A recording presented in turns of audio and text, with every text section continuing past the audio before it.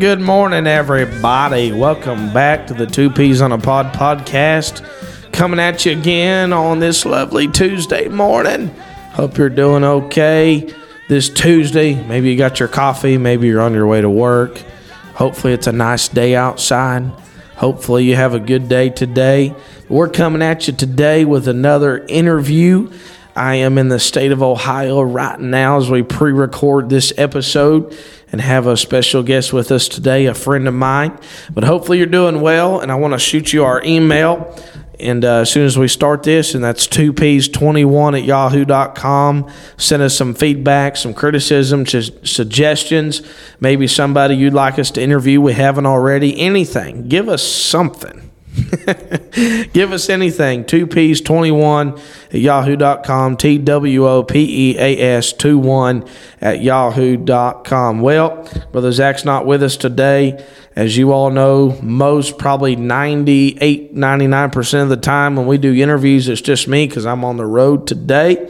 And but today we are parked at Pentecostal Holiness Tabernacle.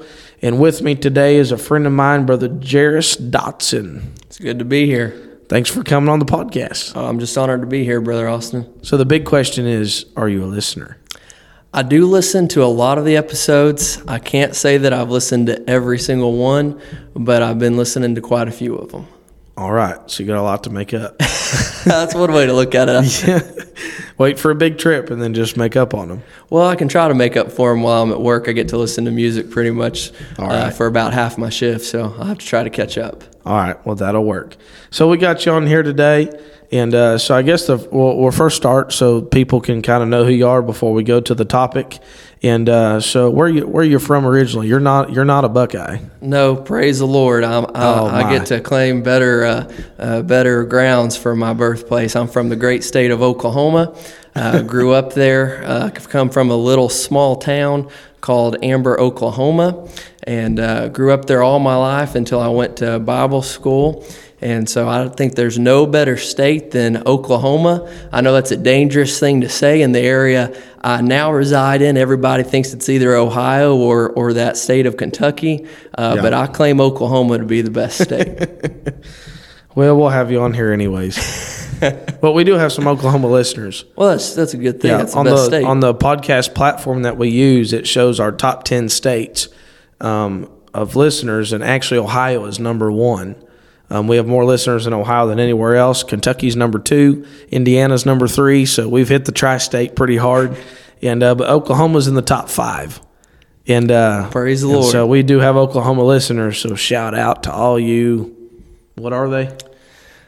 Oh, the problem is, do we want to be carnal or not? I got you. Oklahoma's only known by sports teams. If you're trying to say, Oklahomans, that's about all you can say unless you're going to start a Bedlam war, and then we've all got into carnality, and we better stay away from that. Okay, well, whatever you are, it's good for you to be a listener. But anyways, so when did you get saved? So I grew up in church all of my life, and so from an early age, I was around it a lot, and when I was a young teenager, 12, 13, 14, I was in church a lot, and I know I'd had experiences with the Lord. I couldn't point you, though, to the exact time when I really felt like the Lord moved in my life, and so I just had a lot of questions in that regard, and I just was pretty in and out, up and down, not that anybody knew it, but just in my own personal life, I just wasn't where I needed to be. Right. And I can remember when I was 16, I had a instance that caused me to get a lot more serious, because I never was against church. I never was bitter. I just always thought, you know what, I go to church. I'm in church enough that eventually someday I'll get serious about this, and I'll really start living for the Lord. I had a lot of, what you might call youth camp religion. I'd get really, I liked church. I liked going to church. I liked feeling the Lord, but I just wasn't very consistent in the in-between times, and would just kind of do my own thing. And then when I was 16, I can still remember it, and I did not tell my parents at the time about what happened, because I was concerned that they would want to kill me. I don't think they would have, but it just, your teenage mind working. And so I remember it was the day before my oldest sister's wedding. And a little bit of a funny story is my mom had went to Sonic to get us all food, and they forgot my order. And so I'm hungry and I'm irritated and I'm 16. So I hop in my car and I peel out to go to this Sonic to, get my order. And we lived on this gravel road that you had to take to get to the main road. And there was a curve on it that you had to take around 35 or 40 miles an hour, or you were going to possibly lose control. Well, I'm irritated and frustrated, so I just decided I'm going to take this thing faster because I wasn't paying attention. And as soon as I take that curve, I start swerving, and the car I was driving just kind of out of control, and I kept overcorrecting, and I couldn't get control of the vehicle. And on this gravel road, on one side was a little bit of a hill that if you went up it wasn't a good chance that you might flip the car. And on the other side, there was a ravine. And so I was trying to do my best to get control of the car. And eventually it stopped just a few feet from that ravine that was probably about 20 feet deep and pretty steep on both sides. So as if you can imagine, if you've got a car going 50 or 55 miles an hour and you go off over into that ravine because you're out of control, it would not have been a good situation. Right. And so that really shook me and caused me to realize that I needed to get serious. And so I remember it was that Monday night that was on a Friday, and it was that Monday night that we went to a family camp down in Fletcher, Oklahoma, and Brother Danny Taylor, the president at OBI and the pastor there, he was preaching. And I really was praying hard in the altars after he'd preached, and my parents and different people there, they thought I was praying for the Holy Ghost. And what they didn't know was I was actually praying to be saved, because I knew I needed to make sure I had things right with the Lord, that I needed to get serious. And so then I prayed and I got saved, and I was very thankful for that the Lord gave me that grace, that I didn't go out into eternity and what could have been a bad car wreck, but He had mercy on me, and I was able to get saved shortly thereafter. And so you got saved, and how long did you stay there between that and the moment of going to Bible school? So that would have been about 2 years or so before I went to Bible school. And so you went to OBI? Yeah, I went to OBI, okay. So don't anybody hold that against me. No, I think OBI is a great school, and loved all of my time there, and had a great experience. Met my wife there. She went by the name of Chelsea Cornett before we got married. So for any of you that know my father-in-law, Brother Doug Cornett, don't hold that against me. I love Brother Doug. He's phenomenal. We're hoping to have him on the podcast. I know. Definitely want to have his testimony recorded. And definitely have it saved, and so we can always have it. Because if you've not heard it, story. It's unlike any other you've ever heard. Amen. That's for sure. Just he's such a great man of God, and we have a lot of fun with each other, right. And cut up a lot. But he is just such a great spiritual example. So, how many years did you go to Bible school? So I went to Bible school for 3 years, and I actually graduated with a 4-year degree. I decided to try to be an overachiever, and I just took extra classes and worked hard and graduated in 3 years. Okay. And so you met your soon-to-be wife. Yeah. In Bible school. And so when did you get married? We got married in between our second and third year. Okay. And decided to go back and finish Bible school. And so we went 1 year as a married couple, and that was a interesting experience. Yeah, I'd say that would be going to school together. We were also over a ministry group, so that just made things, really fun. That here we were, newlyweds, going to Bible school, working, as much as we could, because suddenly our parents weren't, giving us very much financial help. And I don't hold that against them. It was kind of like, well, you made this decision that you're going to get married and you're going to go back to Bible school, so you need to get this thing figured out on your own. And thankfully the Lord helped us, and we were able to go through Bible school and finish up that last year. So graduating Bible school, what was the next step? So now you're married, So the next step was to do kids crusades throughout the summer. We had been asked by the school to do kids crusades that year, and we agreed to do it. But does somebody just call the school and say, "I want a kids crusade," and then they just send you? Or well, that was kind of what they did. Brother Terry Miles over at the school there, he had wanted to have a summer group do kids crusades, and he had talked to us about it, and he said, I've got some churches that want a group to do kids crusades, and would y'all be willing to do them? And we prayed about it, and felt like that would be what the will of the Lord was for us for the first little bit after we got out of school. And so we agreed to do those Kids Crusades. All right. So Kids Crusades, so how long did you run the roads? From about the end of May to the middle of August of that year. Okay. And so I remember when you and Sister Chelsea started, you had gotten married and you had came around this area. And, of course, Sister Chelsea's grandpa is Brother David Miller. And so that's where we're at right now.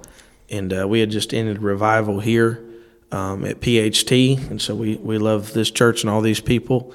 And so her grandpa was here. So you was at camp meeting. And Yes. Camp meeting's always around the 1st of May. Usually it was first week of May.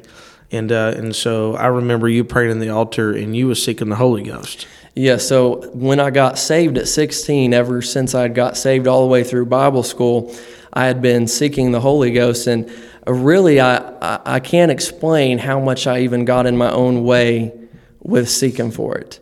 I just overthought things probably a little bit too much and had a certain picture of exactly how I wanted to get it.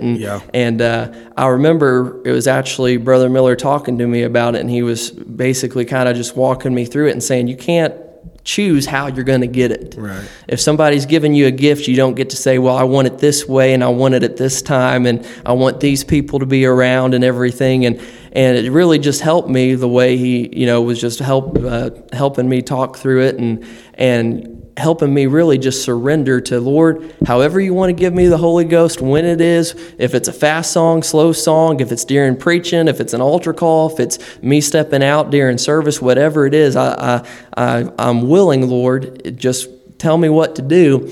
And I'll never forget, it was Friday night of camp meeting. During the Vesper service, Brother Trey Holden was preaching, and he preached on the Holy Ghost. And I knew that I felt like the Lord had told me that afternoon that he was going to give me the Holy Ghost. And as soon as the main service started, there was a group up singing, and I just felt the Lord tell me, go out and step out to the front and raise your hands, and I'll give you the Holy Ghost. And I'd been seeking for it all week, praying hard in the altars, and I was never one that liked to step out and be the first one to go down to the altars or to be noticed. I was just real reserved in nature.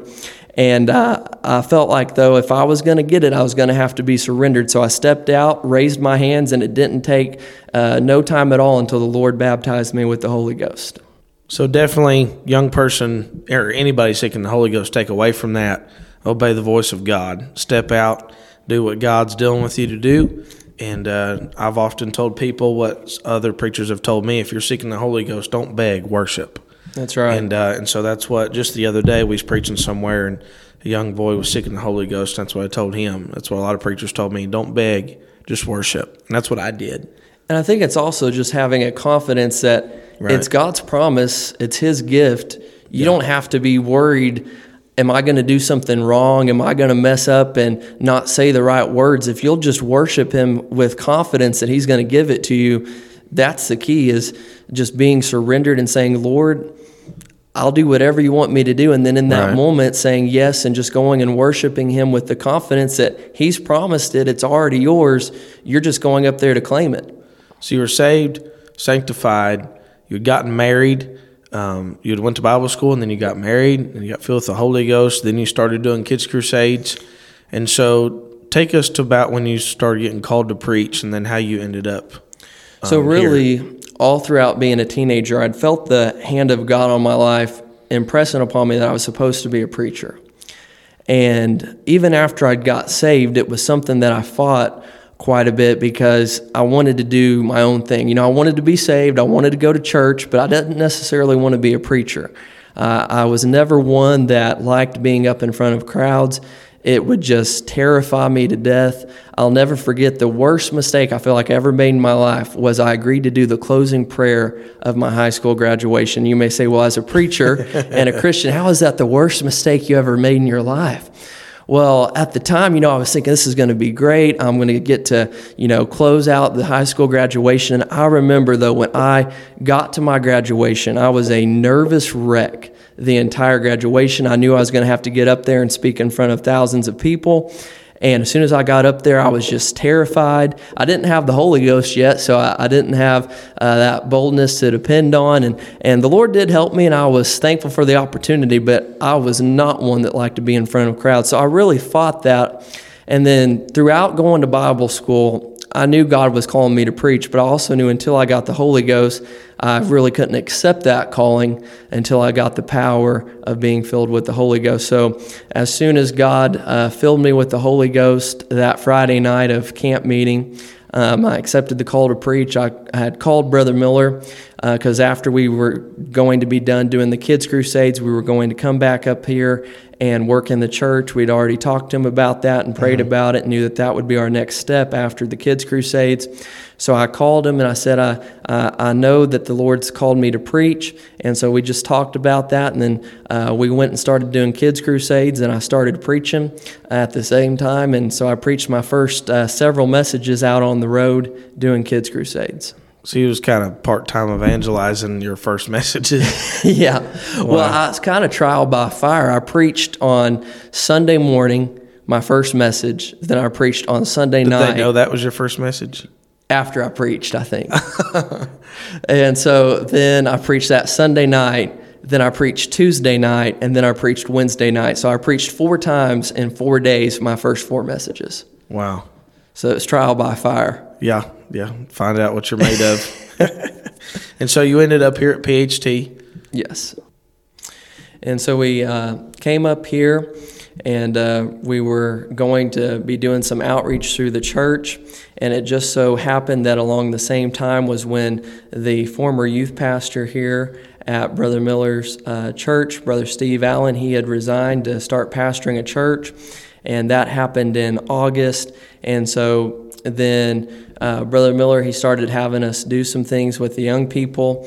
And then in December, he came to me and he said, I want you to pray about becoming my next youth pastor. And so prayed about it, and we started youth pastoring in what would have been January of 2017.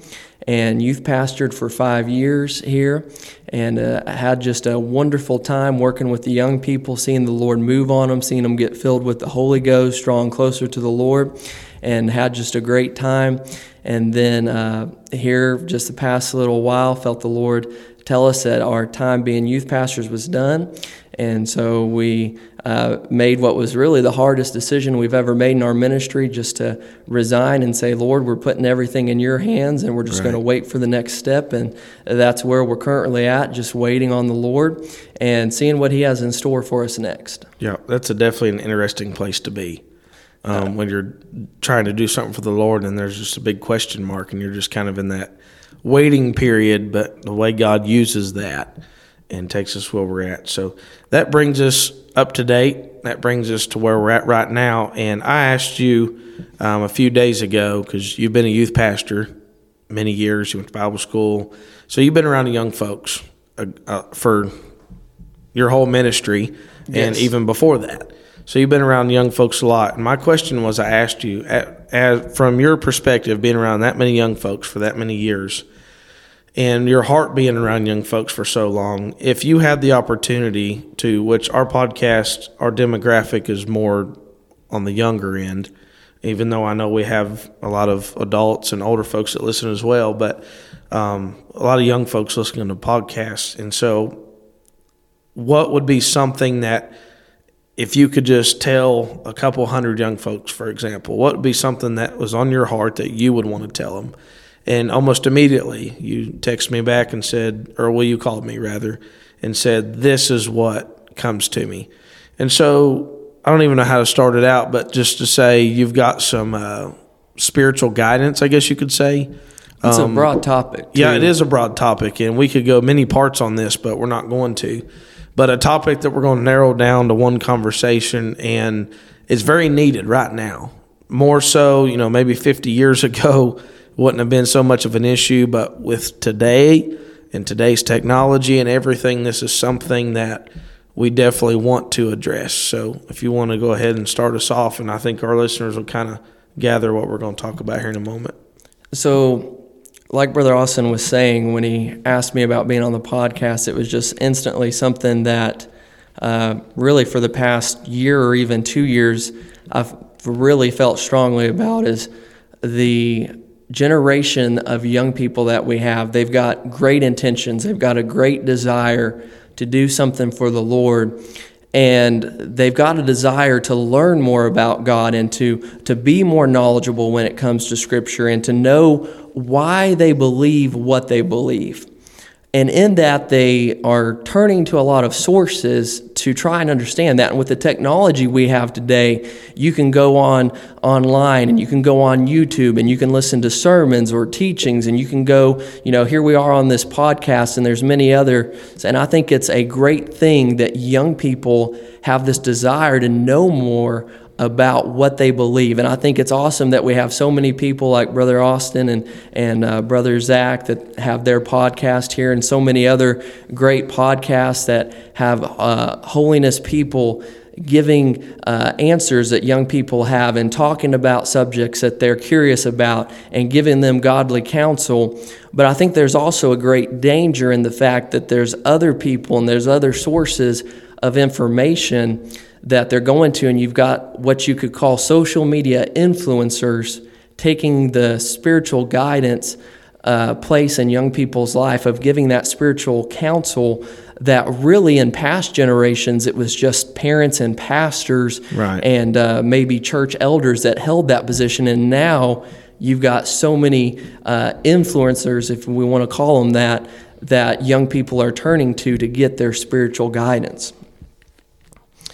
And with that, I felt a scripture on my heart of 2 Peter 3:18. The Bible says, "But grow in grace and in the knowledge of our Lord and Savior Jesus Christ. To him be both glory now and forever. Amen." And in that verse, it talks about growing in knowledge, and it's a great desire. But you have to be very careful where you're getting that knowledge from. Right. Because if you actually read in the verses previous to that, Peter makes a great point about knowing who it is that you're actually listening to. And he says in verse number 15, "And account that the long-suffering of our Lord is salvation, even as our beloved brother Paul also, according to the wisdom given unto him, hath written unto you." So what Peter's saying here is, we know that Paul is preaching and teaching what's right, and you can take account of that and you can depend on that. And then he says in verse 16, "As also in all his epistles, speaking in them of these things, in which are some things hard to be understood, which they that are unlearned and unstable wrest, as they do also the other scriptures unto their own destruction. Ye therefore, beloved, seeing you know these things before, beware lest ye also, being led away with the error of the wicked, fall from your own steadfastness." And I thought those verses are just so powerful for the generation of young people we have today, that they have a desire to know what is right. And so they're turning to spiritual sources to learn more about God. But if they're not careful, they may turn to the wrong person or the wrong thing and be led astray. With the desire to grow closer to God, it's not that they want to be led astray. It's not that they want to do something wrong, but they're just, if you go to the wrong source, you're going to end up in the wrong place. And so I want to talk about really three different things here about influencers and being careful. And the first thing that came to my mind was influencers you don't know. And these would be like your big national influencers, whether it's a national preacher who's got a huge congregation, whether it's a conservative figure that's maybe more on the political spectrum or whatever the case might be. And you know that they're a big name and all, but you don't really know personally what they believe when it comes to Scripture. You don't know what their actual doctrine is, what theology they hold to. And so you'll start listening with the good motives, and you hear little bits of a sermon, or you hear little things from them that they sound right and they sound good, and so you start listening to them. And I actually experienced this in my own life not too long ago. It was in 2020. right after the presidential election. I don't want to get too political here, but I got the opportunity to go to Washington, D.C. with my mother-in-law sister, Melissa Cornett. She organized a prayer walk around the Capitol building, and we got to go up there, and we met with some people from Washington, D.C., that were Christians doing political work up there, and they really talked to us about the need for Christians to be more involved in politics. And it really sparked a burden in my heart. So I started looking for resources to kind of learn a little bit more about what as a Christian we should be doing. And I think that's something very important in the world we live in today, to be involved in those things. And so I came across this conservative podcast done by this person, and I really enjoyed a lot of what they had to say, and it was great stuff about how a Christian should be involved in their local community. But then what I started noticing was there started being more and more episodes that dealt more of a theological nature. And this person started talking more about what they believe, and I realized really quickly that what they believed was different than what I believed. Mm-hmm. They were talking about eternal security, once saved, always saved. And I liked what they had said before, but it opened my eyes, and I thought, I just can't listen to this person in the same way. I'm going to have to stop. There's a good number of preachers out there that have millions of followers and millions of people watch maybe their YouTube services or a podcast or anything. And there's many that I have listened to through the years, and some that, you just have to be very careful, because they may preach a beautiful sermon. They may never say anything about Calvinism. And we done episodes on Calvinism on this podcast already. It's a very serious problem. And you can listen to those, and they'll preach a beautiful sermon, and then they'll just be little things all through the sermon. Sometimes they'll take a whole point and just lay it out there. A lot of times it'll be little subtle things, and you get that in your head and never know. It just plants a seed. You know how we try to witness to people, and we try to tell them about the Lord, and we're trying to plant a seed to get a hold of them later. Well, so is the enemy. He's trying to plant a seed to get us later, and that's a damnable doctrine that gives a license to sin. And so, as you said, we need to be careful about listening to stuff like that. Well, I'll tell you an interesting story from my own life. For a little bit, I worked as a pest control technician at Orkin Pest Control. Oh my! Yeah. Well, you don't work there anymore, so praise the Lord. That was maybe we should have a whole episode about what you've seen in pest control. I could tell one quick story. Most interesting story. Want to hear it? Huh? Sure. Listeners want to hear it. All right. Sorry for this rabbit trail, but this was while I was training with this one guy. Cockroach trail. Oh, this is worse. This is worse than cockroaches or bed bugs, if that can be possible. So we were training. We went to this nice house over in a suburb that was a tri-level, I believe, house, and it was probably built in the 90s or so, and it was updated and looked pretty nice. Uh-huh. And so you walk in, and the first floor was the living room and the living room and the kitchen. You go upstairs, there's a bedroom, and then the downstairs was a finished basement. And this family had 2 dogs, and they had the dogs potty trained in an interesting manner. The downstairs was their litter box, and it was carpeted, and it was finished, and they were not picking it up. The basement? Yes. It was just all over the floor, all over the place. No. The good thing is I had a horrible sinus infection, and I have never been so thankful to have my nose all stopped up to where I could not smell a thing. And the guy who was training me, finished basement, carpeted. And the guy who was training me, he was about to die. He's like, "This place smells so awful, doesn't it?" I'm like, "I've got a sinus infection, and I've never been thankful." Too? No, really, it didn't smell too bad. The medium or the middle floor, the ground floor, it kind of had a little bit of an odor to it. And they had a mouse problem and some other pests. And it's like, well, you might have a problem downstairs you need to take care of.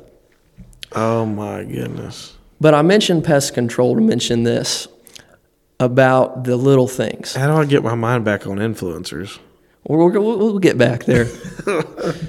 We'll bring it back with this. That is so gross. So while I was working there, I learned something about rat poison. And other people might have heard this too from different places. But rat poison, the amount of poison in it Brother Austin, how much do you think is actual poison in that? 25%. The average rat poison is less than 1/100% poison. Really? 0.001% poison. And that's what's used to kill them. And so when we're talking about these influencers that you don't know, it doesn't take a lot. Son, are y'all hearing this? He's about to start preaching right here. It's a little thing. Yeah. It's a little bit of untruth. It can be 99% true. It can be 99.9% true. And if there's that little bit of deceit tucked in, it's going to slowly start killing you. And that's what happens with those rats. Rat poison isn't like a mousetrap. It's not instant death, but it's a slow, drawn-out process. Well, Brother Jairus, I hate to cut you off, but with that, we're going to cut it. We've already been going for over a half hour, and we've probably got another 20 minutes, half hour to go. So we'll have to have a part 2. We might have to do a part 2. Sorry, everybody. I apologize. I really do. I apologize, but we don't want to hold you here forever. We might be on here for an hour and a half. We could be. Our longest episode's been an hour. We don't want to go. I don't want to go over an hour. So stay tuned. Come in next Tuesday. Will you still be here, Brother Jairus? Yeah, I'll be here. All right. See you later. See ya. In this race of life I've run, the Lord says to me, my child, well done. There will be no regrets for me. I'll be living with Him through all eternity. I don't